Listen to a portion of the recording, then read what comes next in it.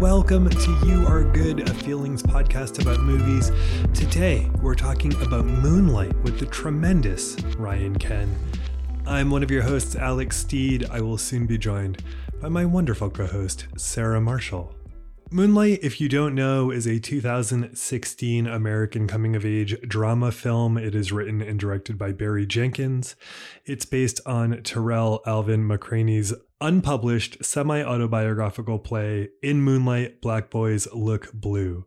Ryan Ken is a friend of the show. We love Ryan so much. Ryan has been on talking about Arrival. It is a fan favorite. People love this episode. If I have to send a link to an episode to be like, this is what this show is all about, we share the Arrival episode. And I have a feeling I will be sharing this episode as well. This one, we go deep in this episode. Ryan is an American writer, actor, and comedian. They are best known for their sketch comedy videos posted on Instagram, TikTok, and Twitter.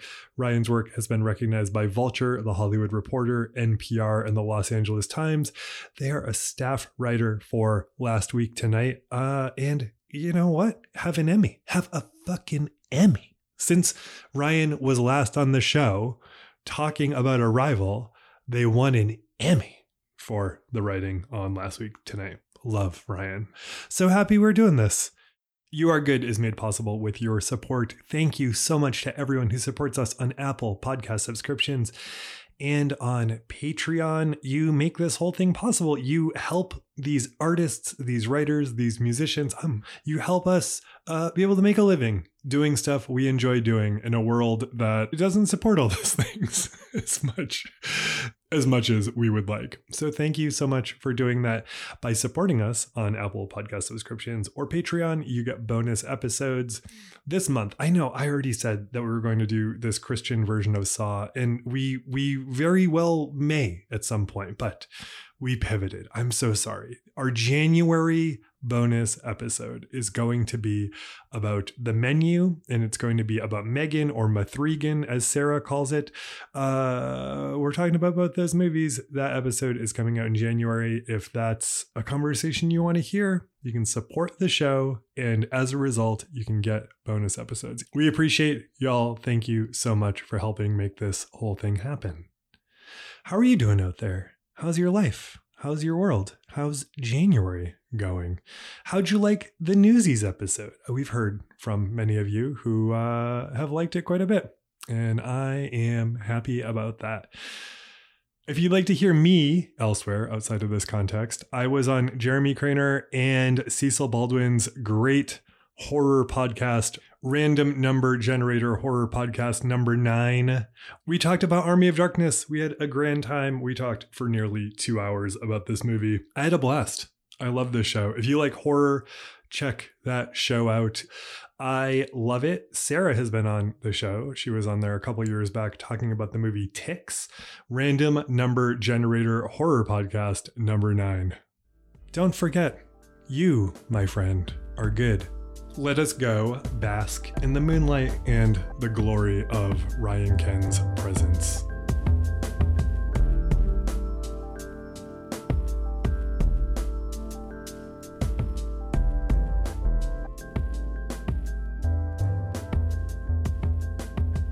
Hello, Sarah Marshall. Hello, Alex Steed. Have you ever seen Moonlight before, Sarah? No, I never have. Before watching this for this episode, knew it, as I'm sure many people do, is the movie that won the Oscar in the weirdest way possible for Best Picture. Oh my God, I forgot about that entirely. And I just remembered now, thanks to you. I was telling our wonderful guest before we started recording that I was so enthusiastically talking about this movie to someone who I had a meeting with today. And I got 5 minutes into just like this long, sprawling, loving exchange, or I would say monologue about the movie before he said, so is this is the TV show with Bruce Willis? Like when does all of this happen? And I understand now, describing the plot, how radical that must have sounded compared to what this person was thinking. He was thinking of Moonlighting, much different movie, much different media. Yeah. Although, wouldn't it be incredible if Moonlighting was this and it was a weekly show? and it was on for years, and everybody watched it. Absolutely. This is a movie that gets requested quite often, and thankfully someone brought it to us. So, who, lovely guest, are you? And tell us about why you brought us Moonlight. Hello, I'm Ryan Ken. I'm back. Woohoo! Yay! I'm here to talk about even more feelings about movies.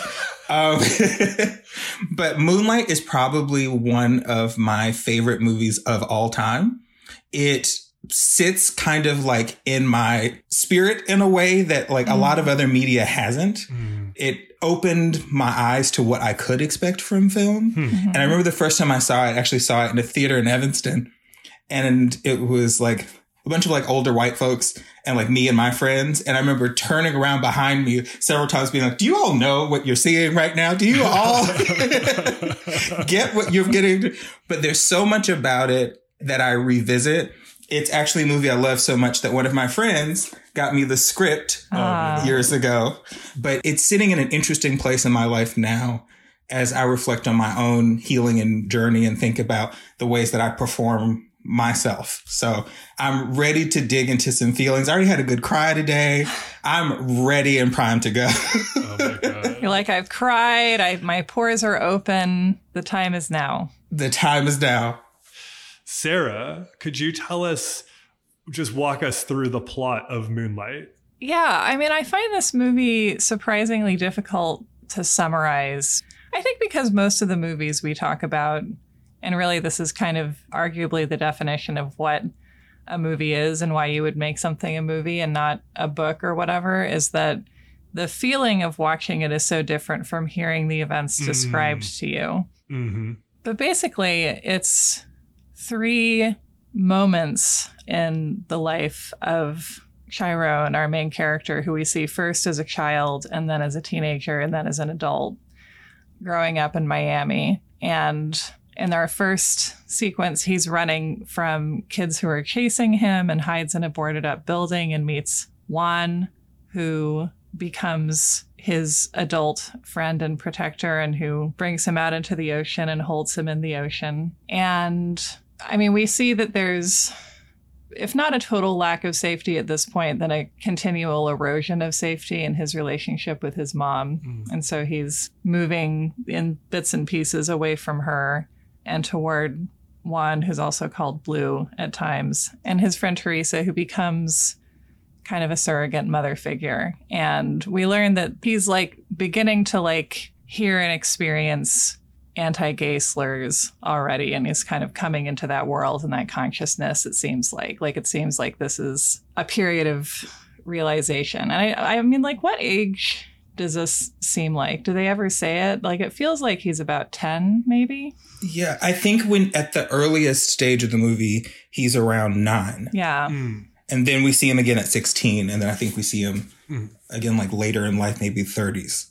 Yeah. Yeah. And it feels like that thing when you're 9 where you're like still very much a little kid, but like your brain is like thinking very fast and really starting to notice adult things in some ways. And if not notice the meaning of what they're doing, at least like notice what they're doing. And so then we move ahead in time. I'm just going to give a very loose summary to him as a teenager. And we learn in kind of an offhand way that Juan is dead. I don't know. Having that information existing so casually in this world, I think affected me a lot. I mean, like this movie does what I think of as like a very European thing where it's like, I feel like American movies traditionally are all about like, you can't just show the audience something. You have to show it and say it as you show it and then say it a second time and possibly a third through a sixth time because you can't trust them. Really, so much of this is just kind of watching people who don't seem to realize they're in a movie. And so in this teenage section, we again watch the relationship just kind of continuing to fall apart between him and his mother, who knows that he doesn't love her anymore, or at least feels that to be true. And he has his first sexual experience on a beach with a boy his age who beats him up horribly the very next day because his friend tells him to. And Ryan, correct me if I'm wrong, presumably the same beach where he learned to swim. I think so, but his friend Kevin, is the one he like has feelings for and then ultimately gets in a fight with. And it's just heartbreaking. Yeah. Yeah. And it's like, I don't know, that feeling also that's so horrible of like, of course, no good thing could exist for more than 12 hours. That would be against, I don't know, it gives me this feeling of like, yeah, the world is just horrible like that sometimes. You just like are offered something and then it gets taken away and it's worse than never having it. And so he comes back, Chiron comes back to school, and after kind of denying the police's attempt to use them to protect himself, he comes in and beats the shit out of the kid who asked for him to be beaten the day before. And then we see him getting arrested.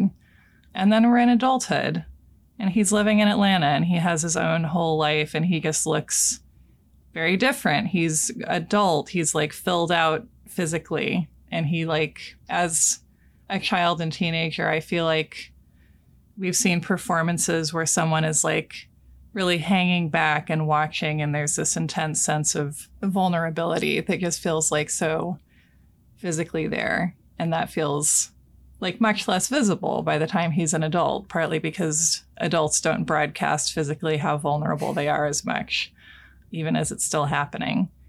And this section is him talking to his mom at the, I assume, rehab center where she lives, and is just kind of still in the rehab world in exchange for working there.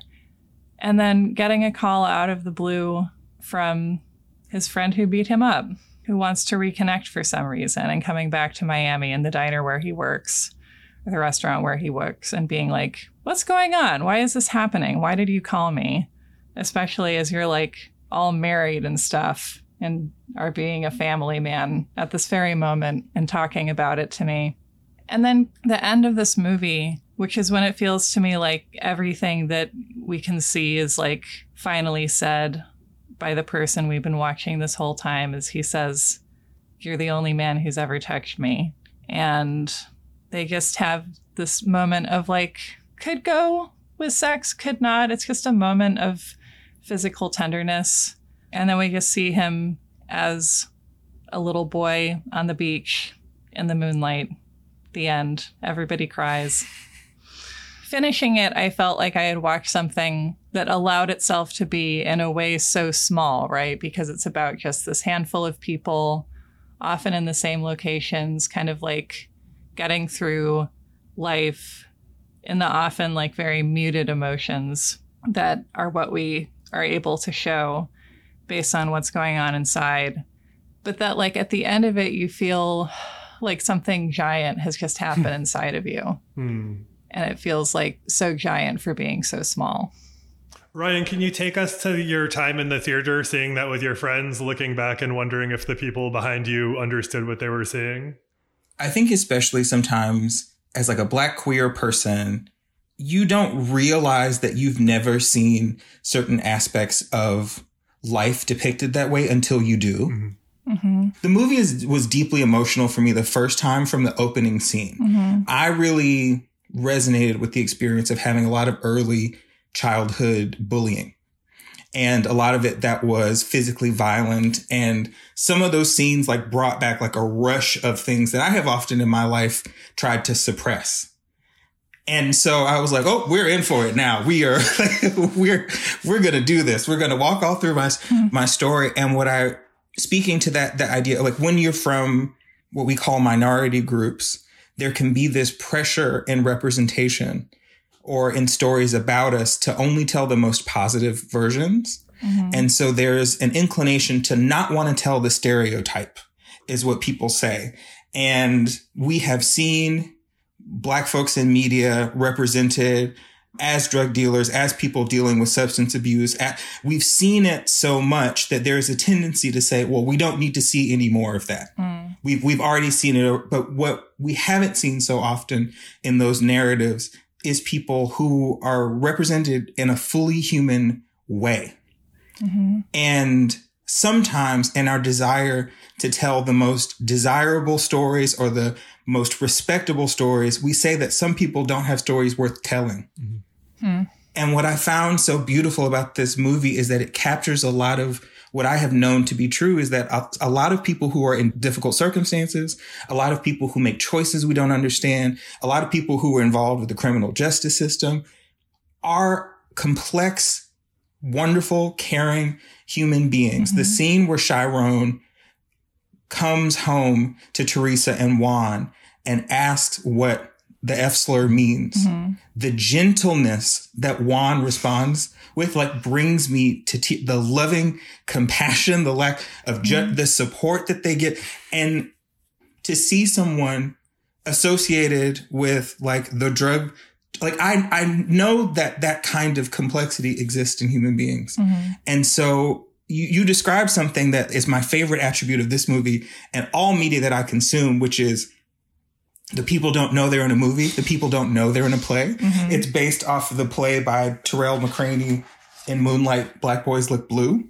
And it feels very much like people who don't know they're being observed.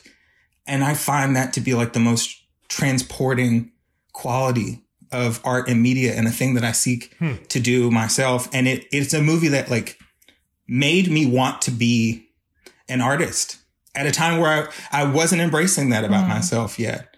This is a movie that's, like, big feelings over here about it. I love that scene, the scene at the table for 100 different reasons. But, like, one of my favorites that speaks to they don't know they're in a movie is when he's about to, like, go further in his description about, like, the complexities of, like, the use of the F slur in this particular case. And Teresa just, like, silently, like, shakes her head to be like, don't go any further. You've done enough. Like, it's so great where, like, that's not like a throwaway thing that happened, but it also doesn't feel like that itself was, like, meant to be monumental. It just feels so natural to the scene that you really do feel like, you know, this feels like a movie. It's like one of the most beautifully shot films I've ever seen, but you also feel like it just happens to be beautifully shot people who have no idea that they're being seen in these tender moments in their life. And in that scene, he's loved and seen so well, and in such desperate need of that. A lot of what I took away in reflecting on it this time, I have been reflecting about my own neurodivergence, learning a little bit about ADHD and learning now more about autism and finding parallels and similarities. And I'm at that phase where I'm like, I'm not sure if I'm ready to publicly say I'm autistic, but I do have a 70-page document with tabs that are all organized and color-coded and a series of TikToks that seem to reflect my personal experience. But, you know, once I accumulate more research, I'll let you know. Like, I'm sort of at that phase. But a lot of what the movie invited me to reflect on was about masking. I resonated so much with Chiron, and a lot of the socialization he's getting toward masking is toward masculinity. Masculinity was just never a performance I could do. So I felt like I needed to cultivate talents about myself. I needed to make sure I was impressive. I needed to make sure that I was also creating this sense of distance and doing something to sort of earn my value. And my brother's story, who I also don't talk about publicly, he's incarcerated. That's the thing our family's been dealing with. There's a lot of the ways that he did embrace those messages of masculinity. And we have a complicated relationship. And I think one of the reasons why this movie moves me so much is I see both of us in Chiron so clearly. I see us presented with similar challenges and different manifestations of how we responded to it. And the great journey of my life has been about learning to unmask.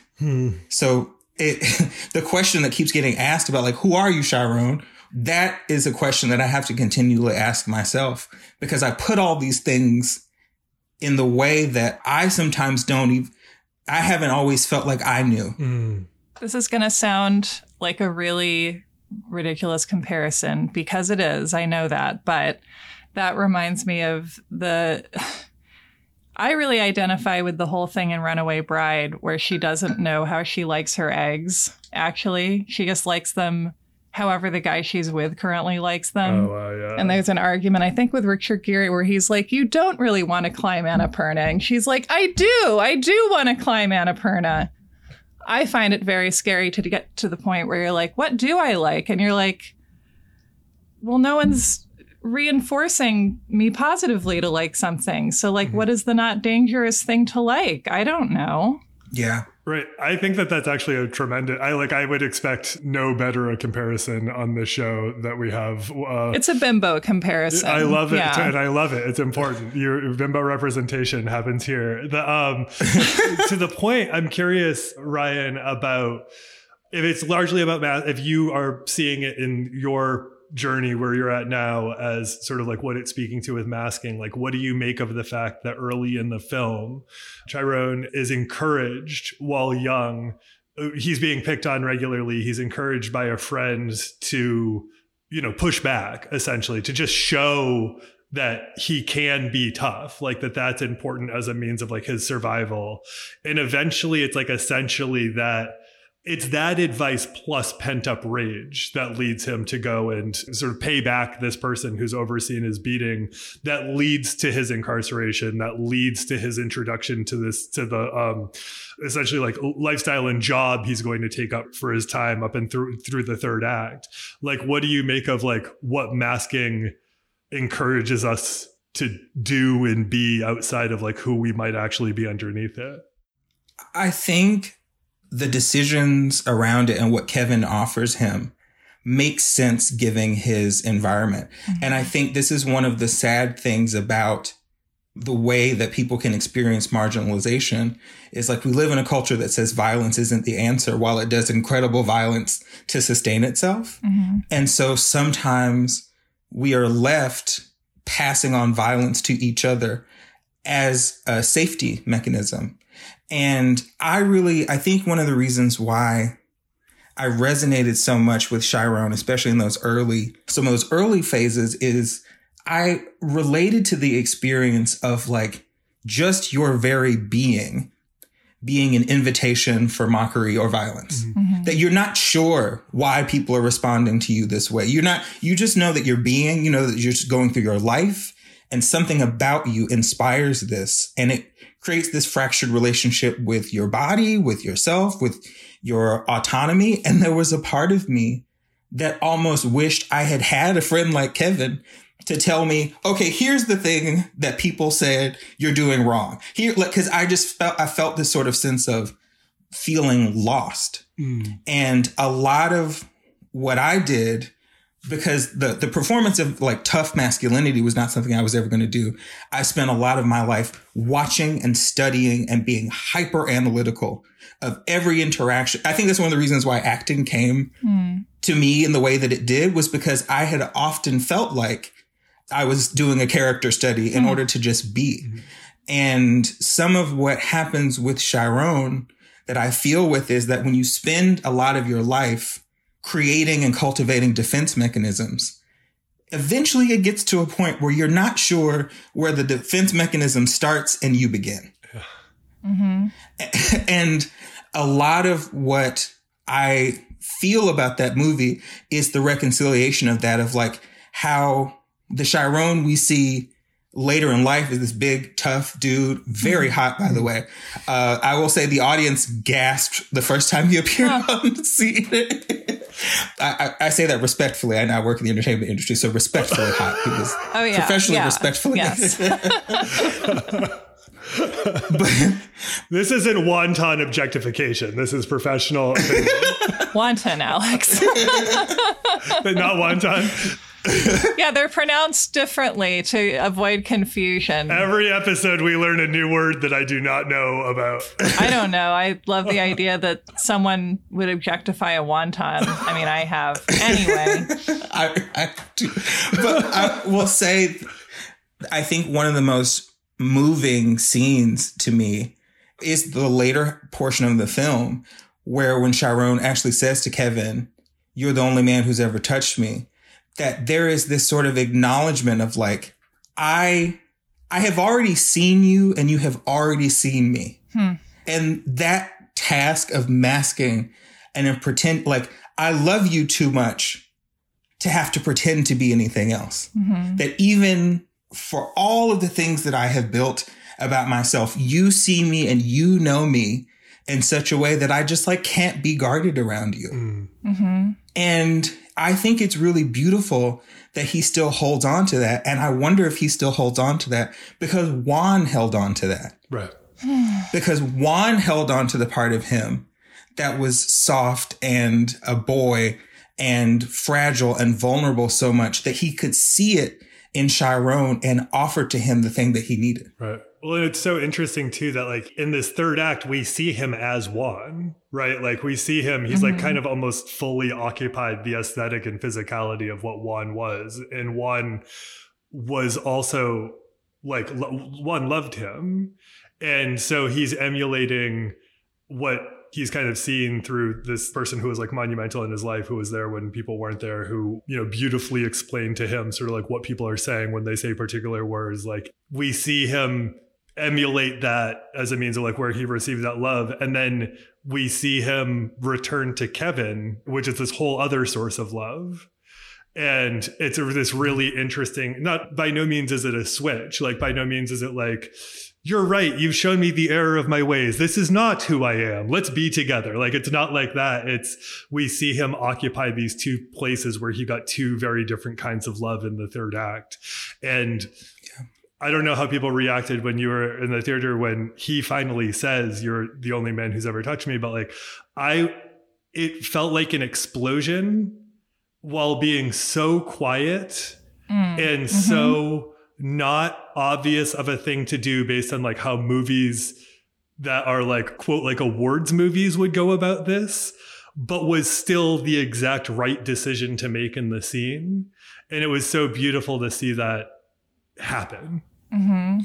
It also, I think, further resonates with the reflection I've been having around neurodivergence and autism and my relationship to it, which is this feeling I've had my entire life of feeling as though my honesty was a liability.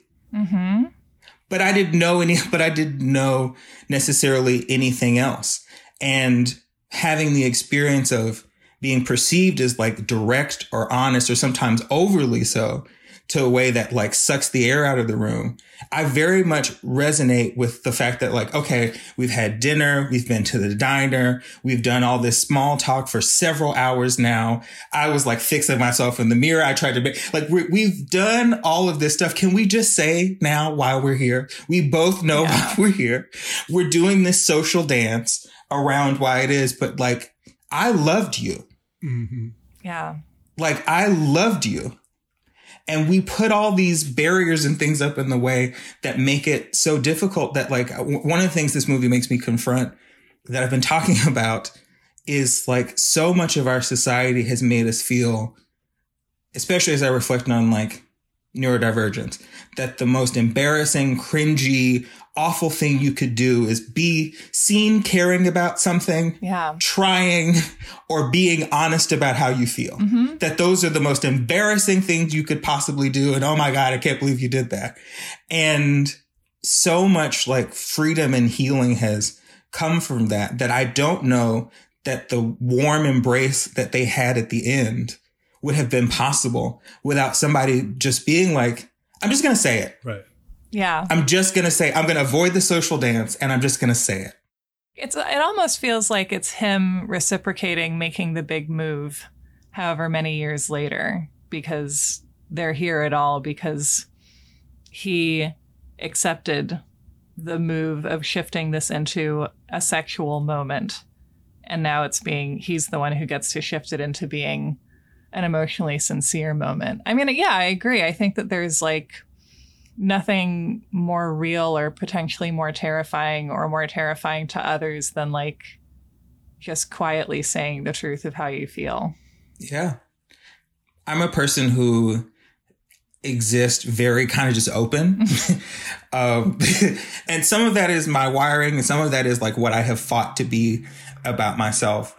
But what my anxiety tells me, because of all the years I spent living like little and Chiron in the earlier parts of his life, I spend so many moments after interactions being like, oh, was I too honest? Mm-hmm. Did I share too much? Was I too vulnerable? Was I too much? And I feel like the question the movie poses about who are you is just very sincere. Mm-hmm.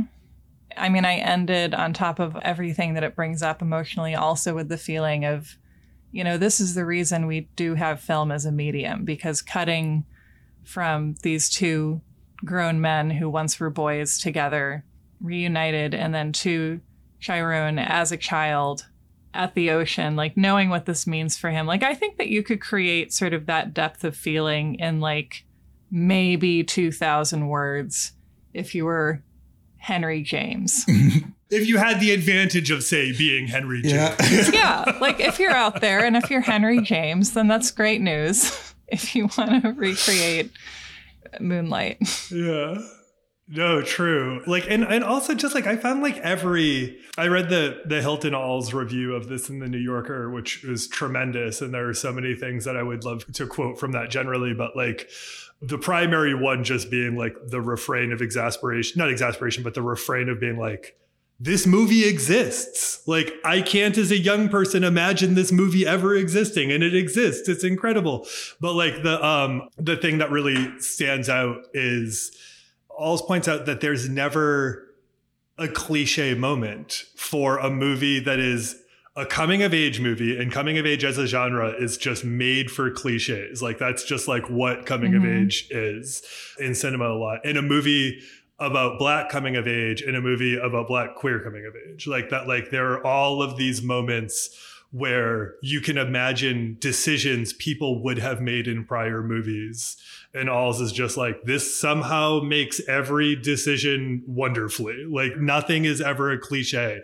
Like, there is menace and questions when you're wondering like what various adults' intentions are with Chiron. Like, there's like that, but like it never goes into like sort of like after school special feeling series of ideas. It like embraces the complexity of all of these people. It loves all of these people.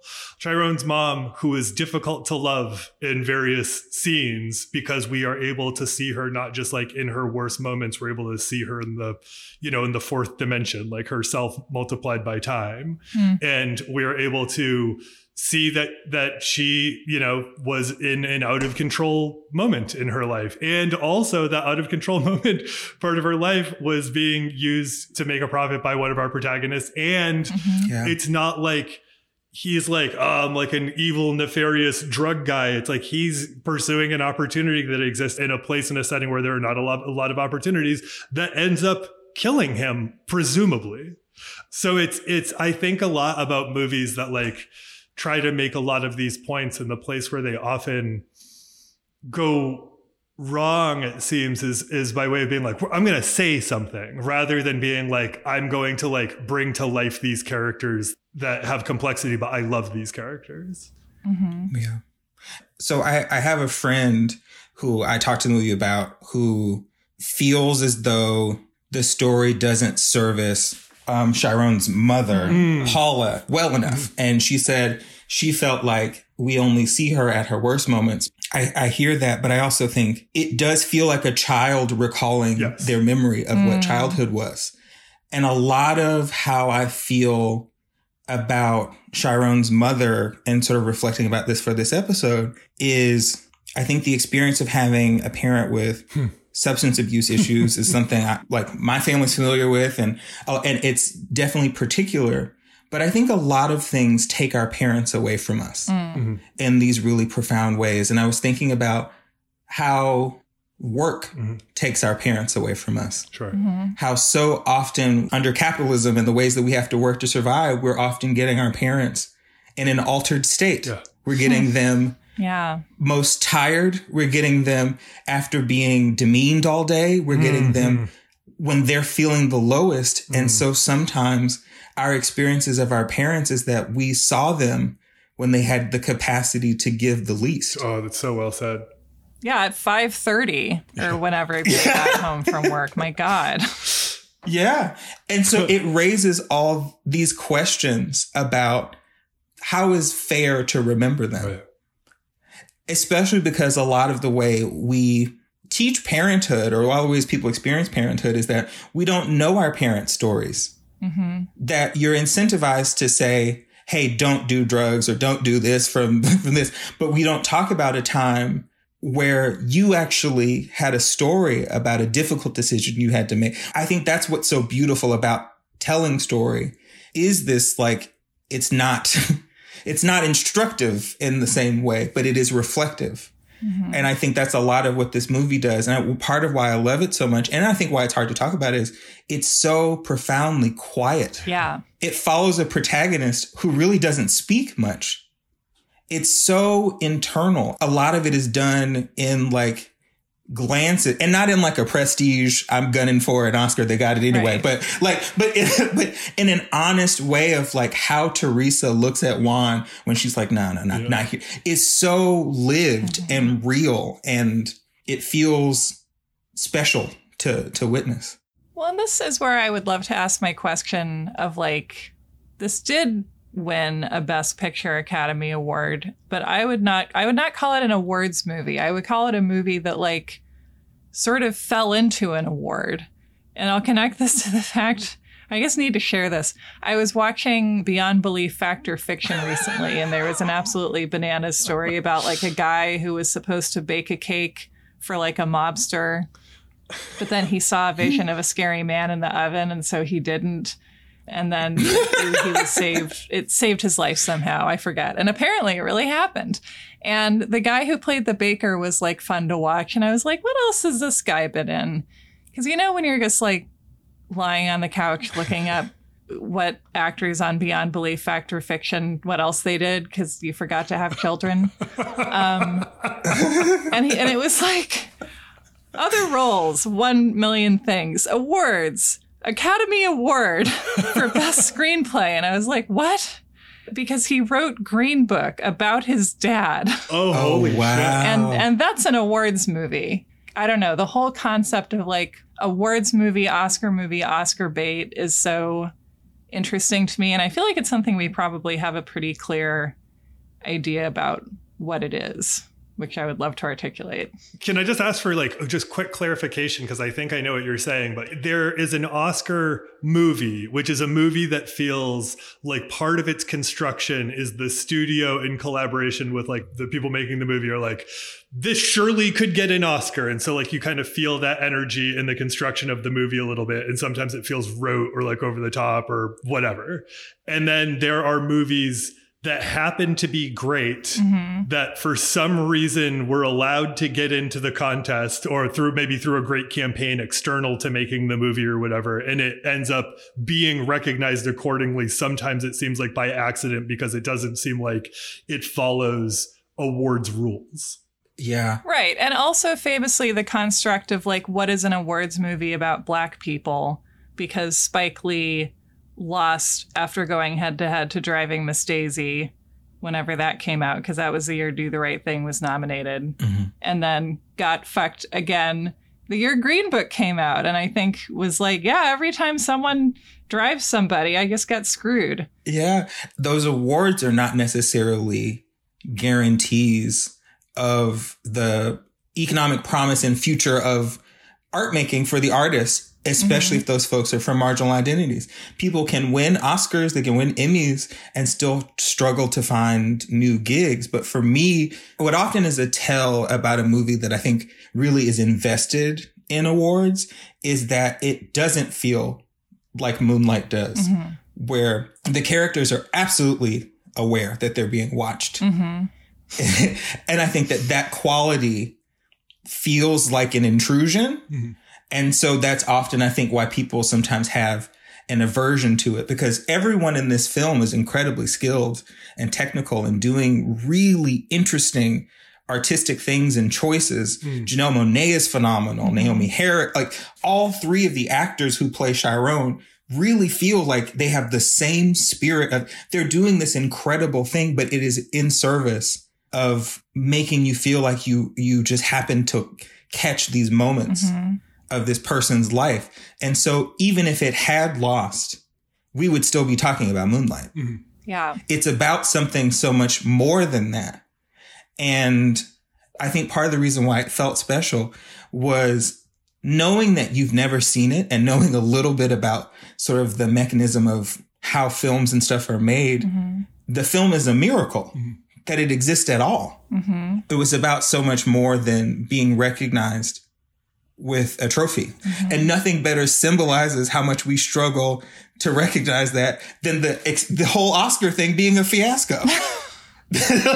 Can you, for people like me who didn't remember this until you said so, can you just explain what that is? Yeah. So at the Oscars where Moonlight was up for an award, there was an issue where I think one of the presenters, the card was printed in a confusing way where it wasn't clear who had been a Best Picture nominee. And so they said La La Land, and then La La Land was called up on stage, and then the host had to come back. And I think Warren Beatty was the presenter and had to come back and actually say, actually, it was Moonlight that won.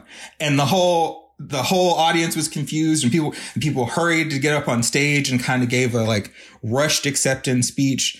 And it's like a thing that we laugh about now. Mm-hmm. It's devastating. It's devastating to think about, especially when you consider what the film was. Right. Well, especially, and I'm not here to talk shit about La La Land, but especially in contrast to what La La Land what it was. I'm not like, we're not here to whatever, but like, God forbid we offend the La La Land stans. And my point is that there are no La La Land stans. It's just such a, it's like, just also, and then also just thinking about like, yeah, literally everything about that story is devastating to me. Yeah. And not getting the full, I know it sounds so, there's probably some people who think that this sounds, these are like problems of luxury, but they're whatever. They've never had their Oscar win screwed up. It's fine. It's like to not have the full moment to absorb it and to be robbed of that, in contrast to like what people thought that the movie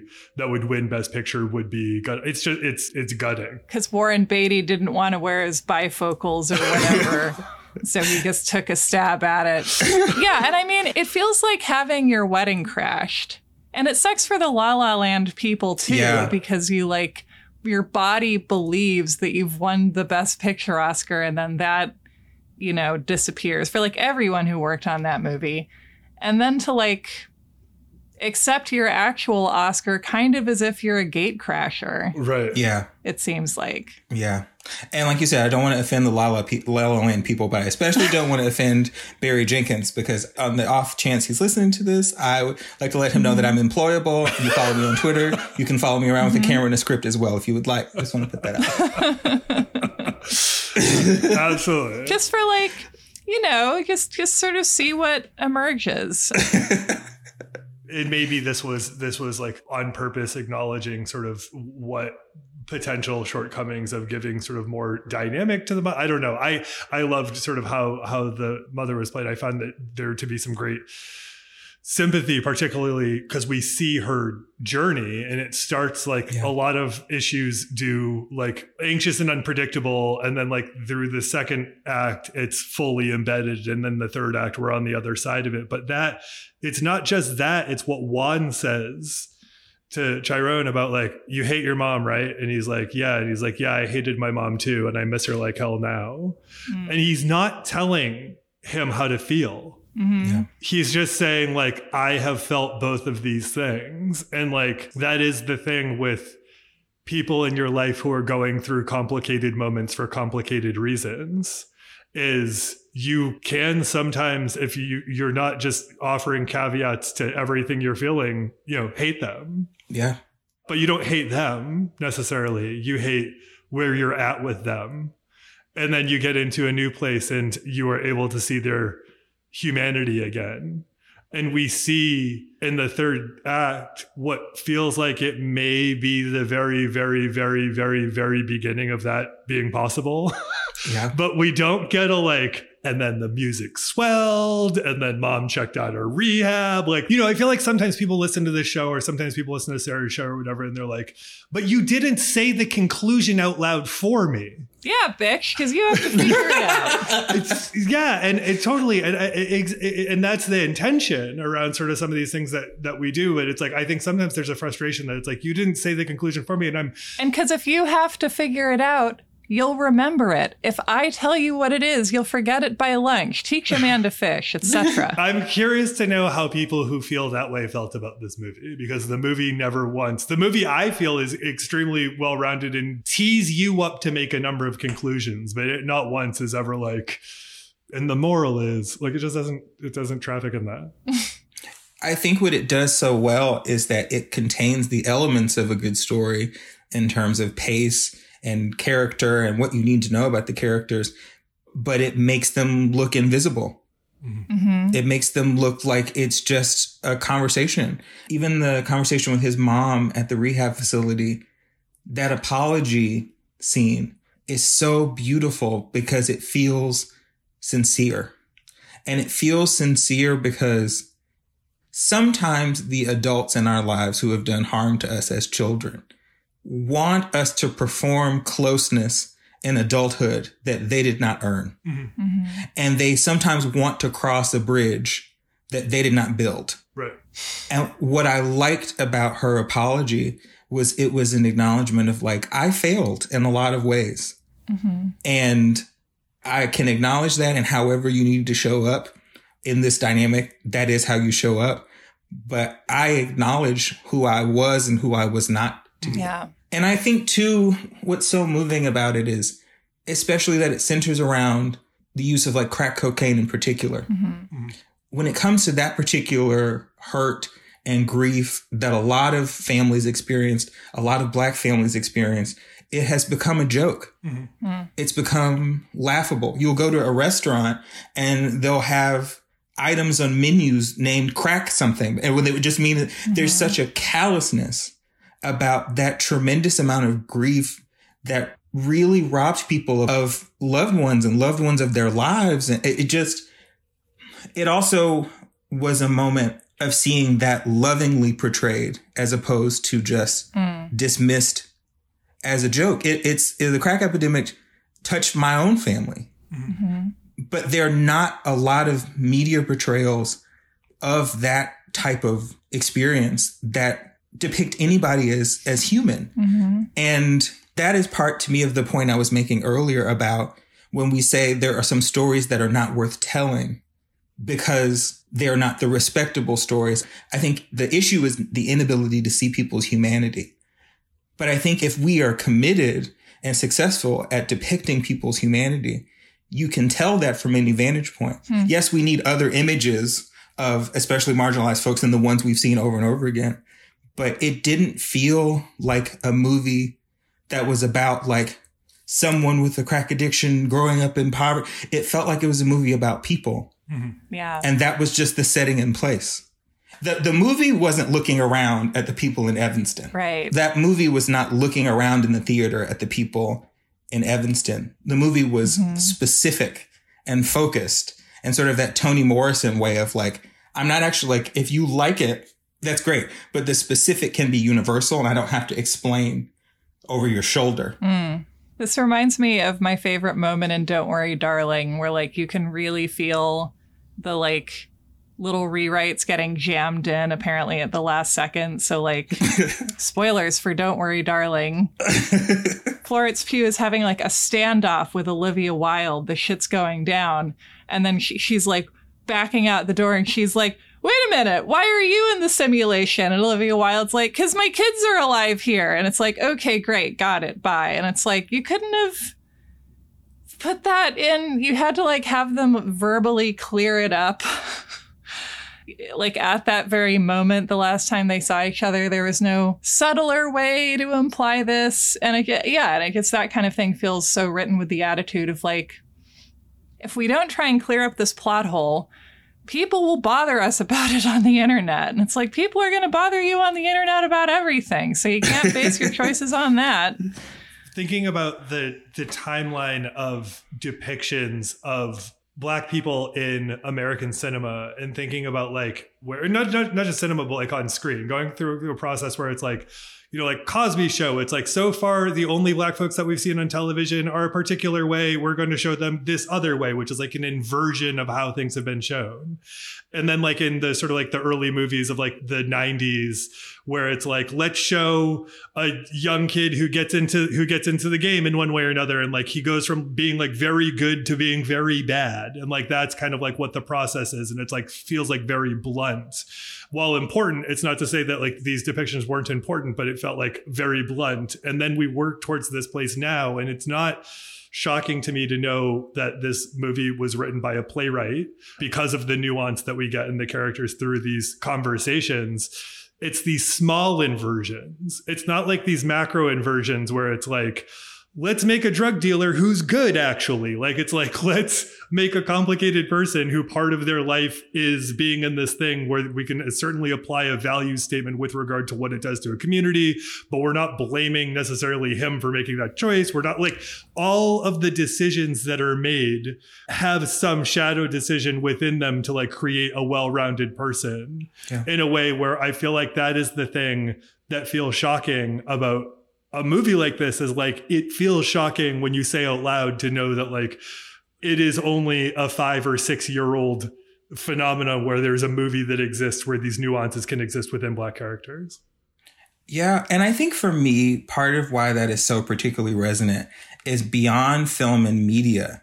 Growing up, I felt it was a lot of my responsibility, at least through some of familiar social pressure that I was experiencing, to feel as though my own life was supposed to be an antithesis of what are the worst things that people believe about black people. And it was only as I approached adulthood that I realized that living your life as a rebuttal is not a life either. Oh, so good. If your life is preoccupied with constructing yourself as the opposite of whatever white supremacy says about you, it still makes white supremacy the center of your life. Yeah. It still makes it the place where you place the most value, because what that society, what those people think about you means more than what you mean to yourself. And a lot of my unlearning of respectability politics and my learning about unmasking go hand in hand. That a lot of the masking I was doing was around making certain people in certain environments comfortable. And that was compounded. And similarly, that was also an unsafe decision. It's one of the things I've confronted about even in my relationship with my own brother, talking about the different ways that we responded to our environment around us. And he chose to seek validation in places where it might not have been safe to do so. But so was I. I was just being applauded as I did it. Yeah. People were just clapping along the way as I overextended myself, worked until I had health issues. Like, so much of what has been like a life learning lesson for me is knowing that the things I was rewarded for were not good for me. Yeah. Right. Yeah. Because speaking to all of this, like the idea of depicting people struggling with drug addiction, like that is like depicting them as bad, like kind of continuing to believe that means that you're still supporting this binary of like, there's bad behavior that you engage in, you know, for whatever reason, bad addictions, bad things you do to compensate. And then there's good, healthy things you do to compensate, like work until you're on the verge of having a stroke. Right. Right. Like seek applause every moment of the day. Yeah. Yeah. Addiction is so bad. Don't mind me. I'm going to go to Amazon and buy a bunch of things to make me feel better about myself. Sure. Like, yeah. Everything will calm down when I get the refrigerator organized. I do truly believe that. But I mean, yeah, especially the addiction to work and this idea of like, I don't know, like I was talking to somebody the other day about this idea of like, because we're both kind of peak millennials born in the late 80s. And we're like, does anybody our age not have an eating disorder? Honestly, like, was it possible to like grow up in that culture, especially identifying as a woman and like you couldn't not learn it. And I was like, yeah, I feel like the message that I really feel like I got was like, obviously have an eating disorder because we'll call you unhealthy if you don't. But just like don't have a really big one. Like just have an eating disorder, but don't go to the hospital. Yeah. And, you know, there's so much to that. And so much is like, how do we talk about the body? How do we depict the body? How do we shame the body? But also, I think, you know, there's a definite link between eating disorders, especially like intense anorexia, and growing up in a culture of overachievement and this world of like what feels good is dangerous and bad, and what feels painful is like good and everyone loves it. So the solution is to be in the most pain possible at any given moment. That is on the money. That is on the money, because a lot of the bullying I received was also about being a fat kid. And I was talking to a friend the other day about like trying to develop a healthier relationship with my body and judgment and shame and all of these sorts of things. And we're talking about how, I've learned to like listen to my body when it comes to food. And I said, for me, I think that is always going to be a struggle because I was a child who dieted. And so my very relationship to my body is fractured because there are times when I experience hunger or feeling of hunger and I feel noble about it. Yeah. I still do that. Yeah. And I'm like, this is really bad. Yeah. But I'm doing it. Yeah. And like, especially when times are tough, you're just like, I don't know. I don't know about you, but it feels like when there's other stressors, like the old brain patterns are like, no, this has to be true. This was true for forever. Yeah. And I think so much of how you can relate to yourself, especially when you're masking and shrinking yourself, is discomfort, but kind of becomes the norm. Almost every frontier of healing I've had in my entire life has been learning that like my discomfort matters enough to do something about. Yeah. There were some things I just thought the cost of doing this thing was to just be profoundly uncomfortable. That was what it was like to just be a person. And it isn't until you like have a conversation with someone where they're like, you do realize it doesn't have to be that way. You know, you're having that experience where you think you're telling a fun story about your upbringing. Yes. Oh yeah, for sure. And then the room gets quiet and you're like, oh no, was that trauma? Oh shit. And you're like, no, when we tell it, it's a funny story. In our family, it's in the funny story category. Yeah. No, we laugh when we say it. I promise that's okay. I'm just not saying it right. So a lot of what I relate to in Chiron is this feeling, this kind of acceptance that I'm to always be in a state of discomfort. Yeah. Right. So to see him at the end, in spite of everything, still be able to get to expressing how he feels about this person he like loves and cares for. Like there are people who find themselves disappointed with the ending because like, oh, there should have been more. It should have been more climactic. Some people think that it should have been like more sexual than it was, that it felt platonic. But the feeling of like when you're seen so fully that there's nothing you have to do or pretend or be or perform. I want to live in that feeling. I want to know that feeling intimately. Yeah. I don't know any of those criticisms or feelings of disappointment that people had, because that scene, when you consider that you have just spent an hour and 39 minutes watching this kid either run or hunch or be pent up or beating someone up or getting beaten up or whatever, like he's always in some state of discomfort the entire movie. Yeah.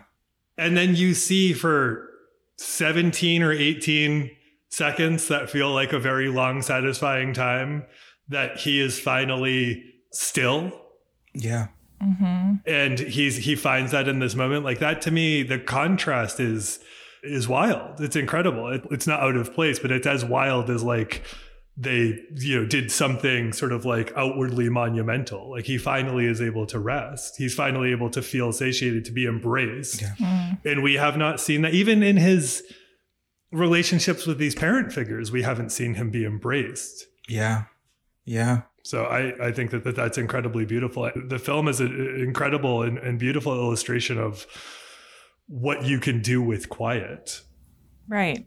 Speaking of, if I can give a quick rant about one of my favorite scenes in the entire movie.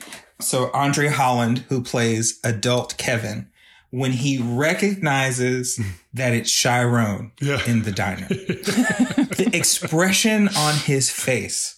They talk about the fact that, like, you know, a picture conveys 1,000 words. This was a series of novels. That one this one expression where he is afraid, embarrassed, aroused, excited, shameful, all this entire history that exists between these characters is just legible on his face in this profound way, where him saying nothing is one of the best performances I've ever seen in my entire life. That look, that expression is like so, it just pulls at my heart so much. And in reality, he's looking at a camera. It's one of those films where the performances are incredible and could be analyzed and dissected the ways that we do other, like, kind of Oscar baity films. But it's not about that. It's about all of that being in service of telling a story. And it's one of the reasons why I still hold a little bit of a grudge about the Oscars, because when you see a film that thoughtful, that's the award speech I want to hear. Yeah. Right. That's the award speech I want to hear. This conversation reminds me a lot of our conversation about The Age of Innocence with Princess Weeks, which was also about, like, if you kind of immerse the audience in this world of quiet and of people not saying how they feel and not having sex, then, like, the power of, like, a single touch or a single direct statement about emotion is, like, to me, that, you know, I can see wanting more from that ending if you want it to be, like, unambiguously, like, yes, they're together sexually again. I didn't have that note, but that does make sense to me. But it felt incredibly climactic to me. Like, it felt giant to have that actually happen. I think, I don't know. Yeah, it just felt huge. And it also, like, took me by surprise. I was like, we have got 90 seconds left in this thing. Like, how is this gonna end? And then it was the most, I guess the most meaningful ending that could possibly have happened, I felt like. The acting he does, everything he's saying has something else happening behind it. Everything. And he's able to maintain a joyful face, a surprised face, but, like, he's got to be subdued because you got to be cool about being as excited as you are and also perplexed about, like, truly beautiful. I mean, that performance was incredible. Everyone's performance was beautiful, but that performance in particular stood out to me. Absolutely. All of that weight behind that performance. It's one of those things as a writer, when you see performances like that, it's got to be humbling, because you think you've done something on the page. You think you've, like, put some words down. But what people can bring when their instrument is their body is just really something incredible. Learning about it has transformed my life. The young man who tells Kevin to beat up Chiron.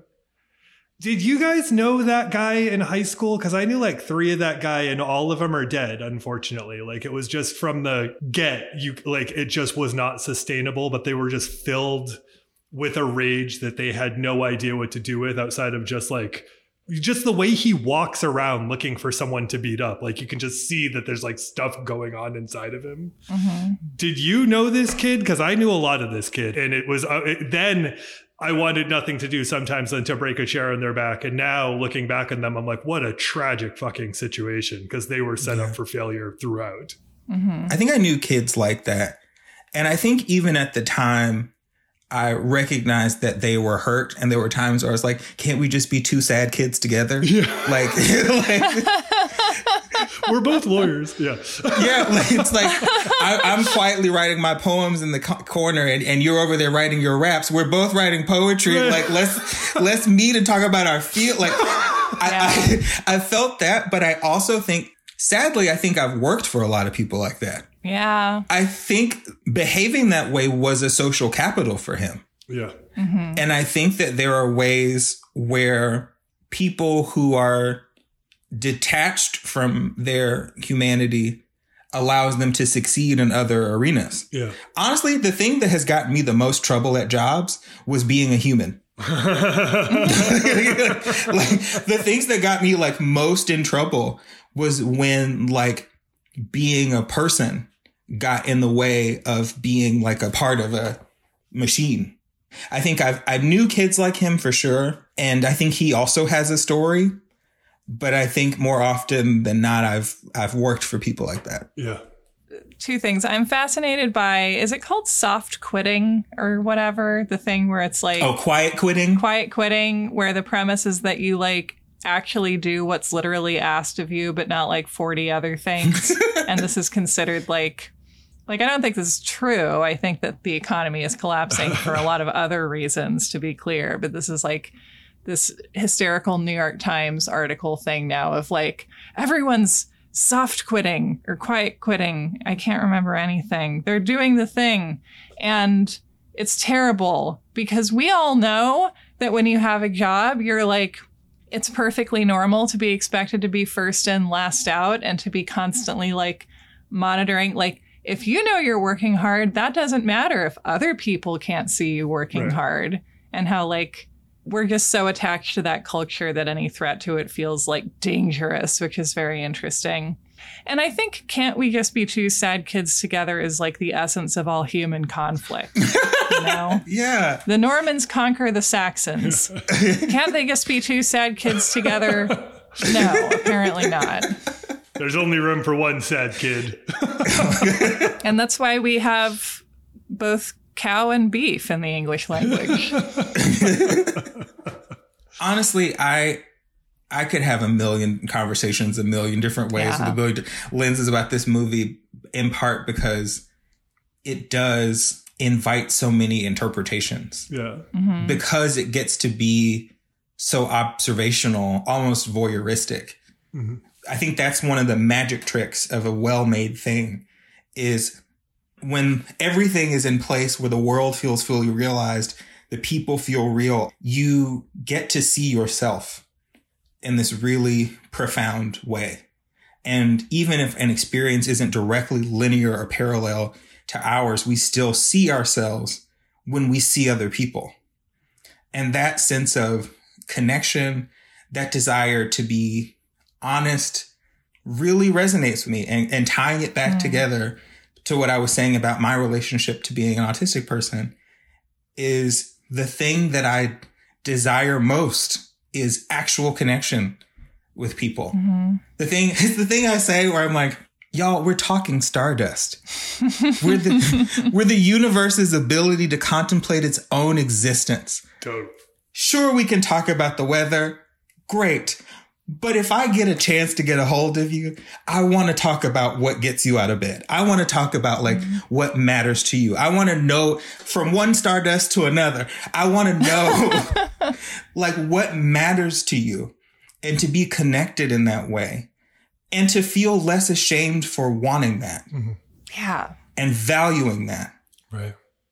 Can I ask you, Ryan, what, and maybe this is not a conscious thing for you, but I find that your work, not on TV, because that's more of an ensemble situation, but like I find that your work as a person who makes video online that make me both laugh and think, does that every time. You did something about joking about being very serious about the New York Times editorial room with regard to sort of how trans issues are engaged horribly in that space. And you did something and brought my attention to things that I already knew, but you helped me see and feel it in a different way. And you do that across the board with sort of a lot of the stuff that you do, a lot of your work in that way. And I'm curious about like how much of you doing that is consciously being like, here is a way that I can connect to other people, be seen by other people, get connected with in a way that I don't normally do? Or is that just that pursuit is in you and just manifests every time you make a thing?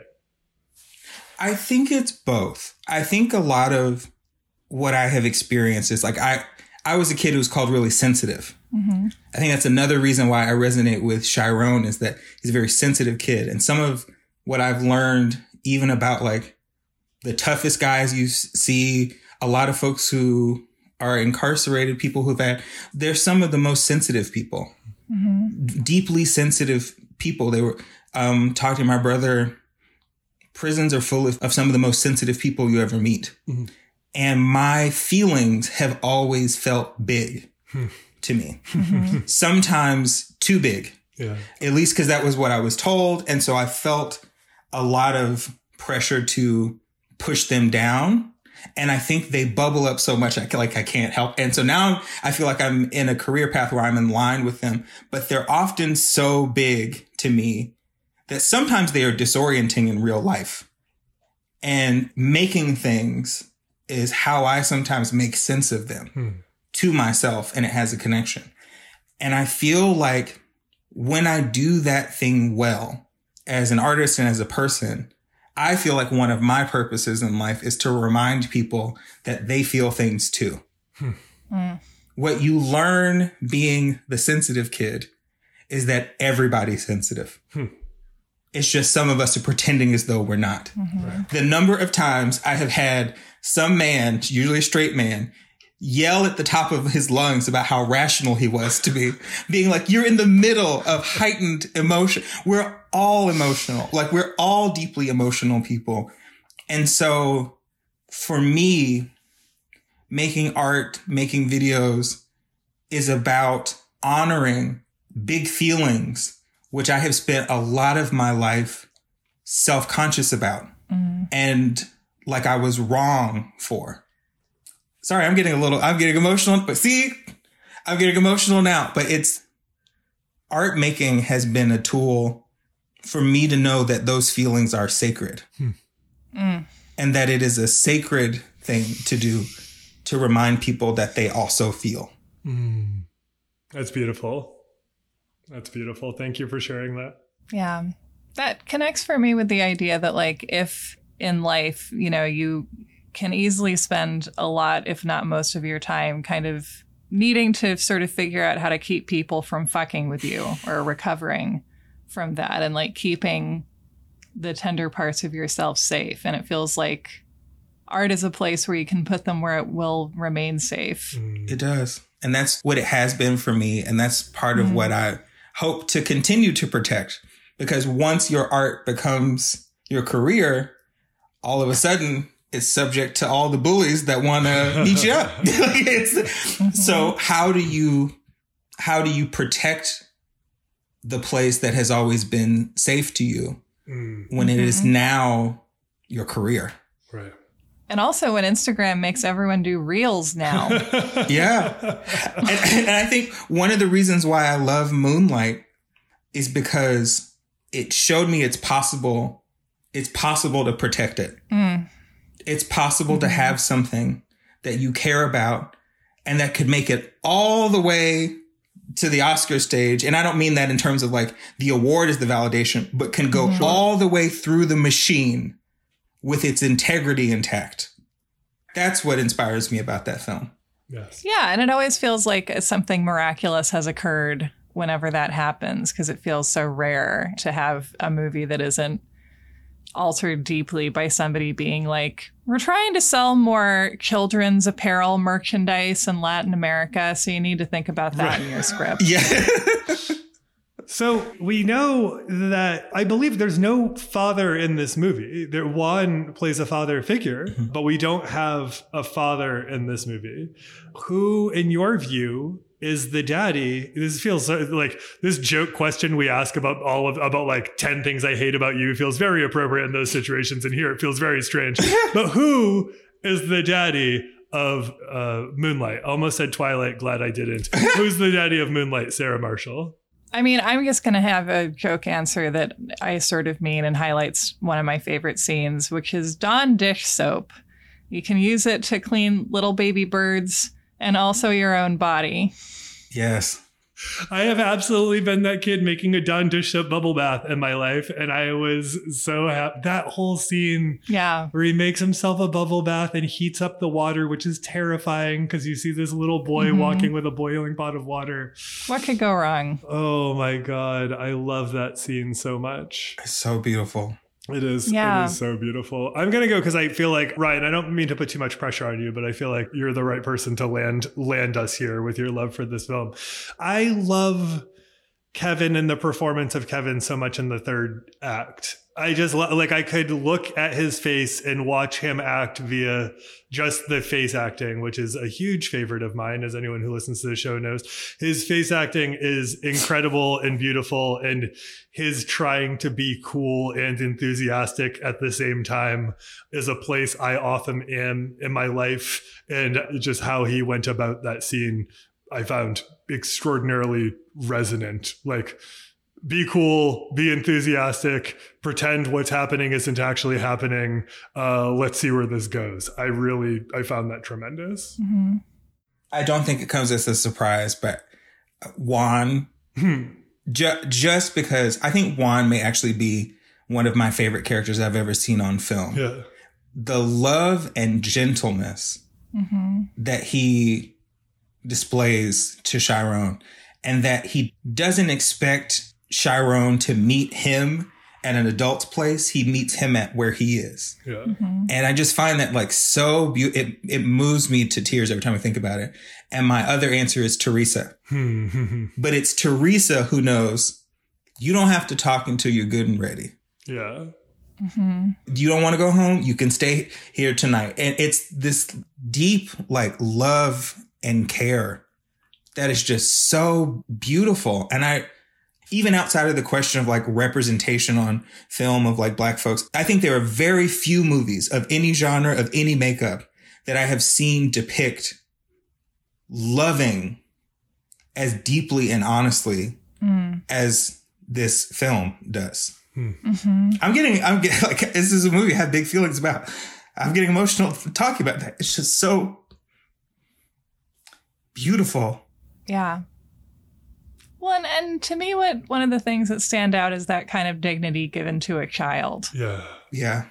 Which I feel so absent both in daily life for the most part and in storytelling as well, where kids function in movies as like stakes for the most part, or they tell little jokes. And this idea of a movie that both cares so much about the interiority of a child and then also has characters who have that same degree of care and genuine curiosity and respect. Yeah. It's very powerful. And that you move through your life, a lot of us, still is that child version of yourself. Right. Ryan, thank you for bringing this to us, and just thank you for sharing your love for this lovely movie with us. Thank you for being Ryan Ken, the world's only. Yeah, it's the best. Totally. Thank y'all for having me and letting me have all of the big feelings that I clearly am having. We're grateful. I feel like, you brought your big stew pot of feelings over to our kitchen, and we were like, we have a huge stove for you.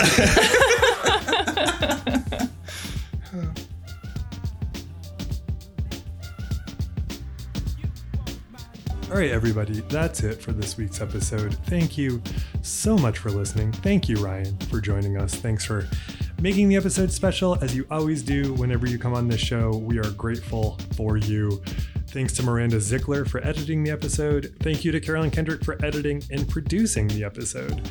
Again, we put out new bonus episodes each month. You can find our bonus about Megan and the menu very soon, here this January. Next week, we will be talking about The Devil Wears Prada with our great friend Eve Lindley. Eve is also going to be on a bonus episode of You're Wrong About, discussing the public perception of Anne Hathaway. So I feel like that'll be a delightful pairing. You can find us on Twitter. You can find us on Instagram, both at YouAreGoodPod. And I think that's it. I think that's all you need from me. You, my friend, are good. Thanks for being here.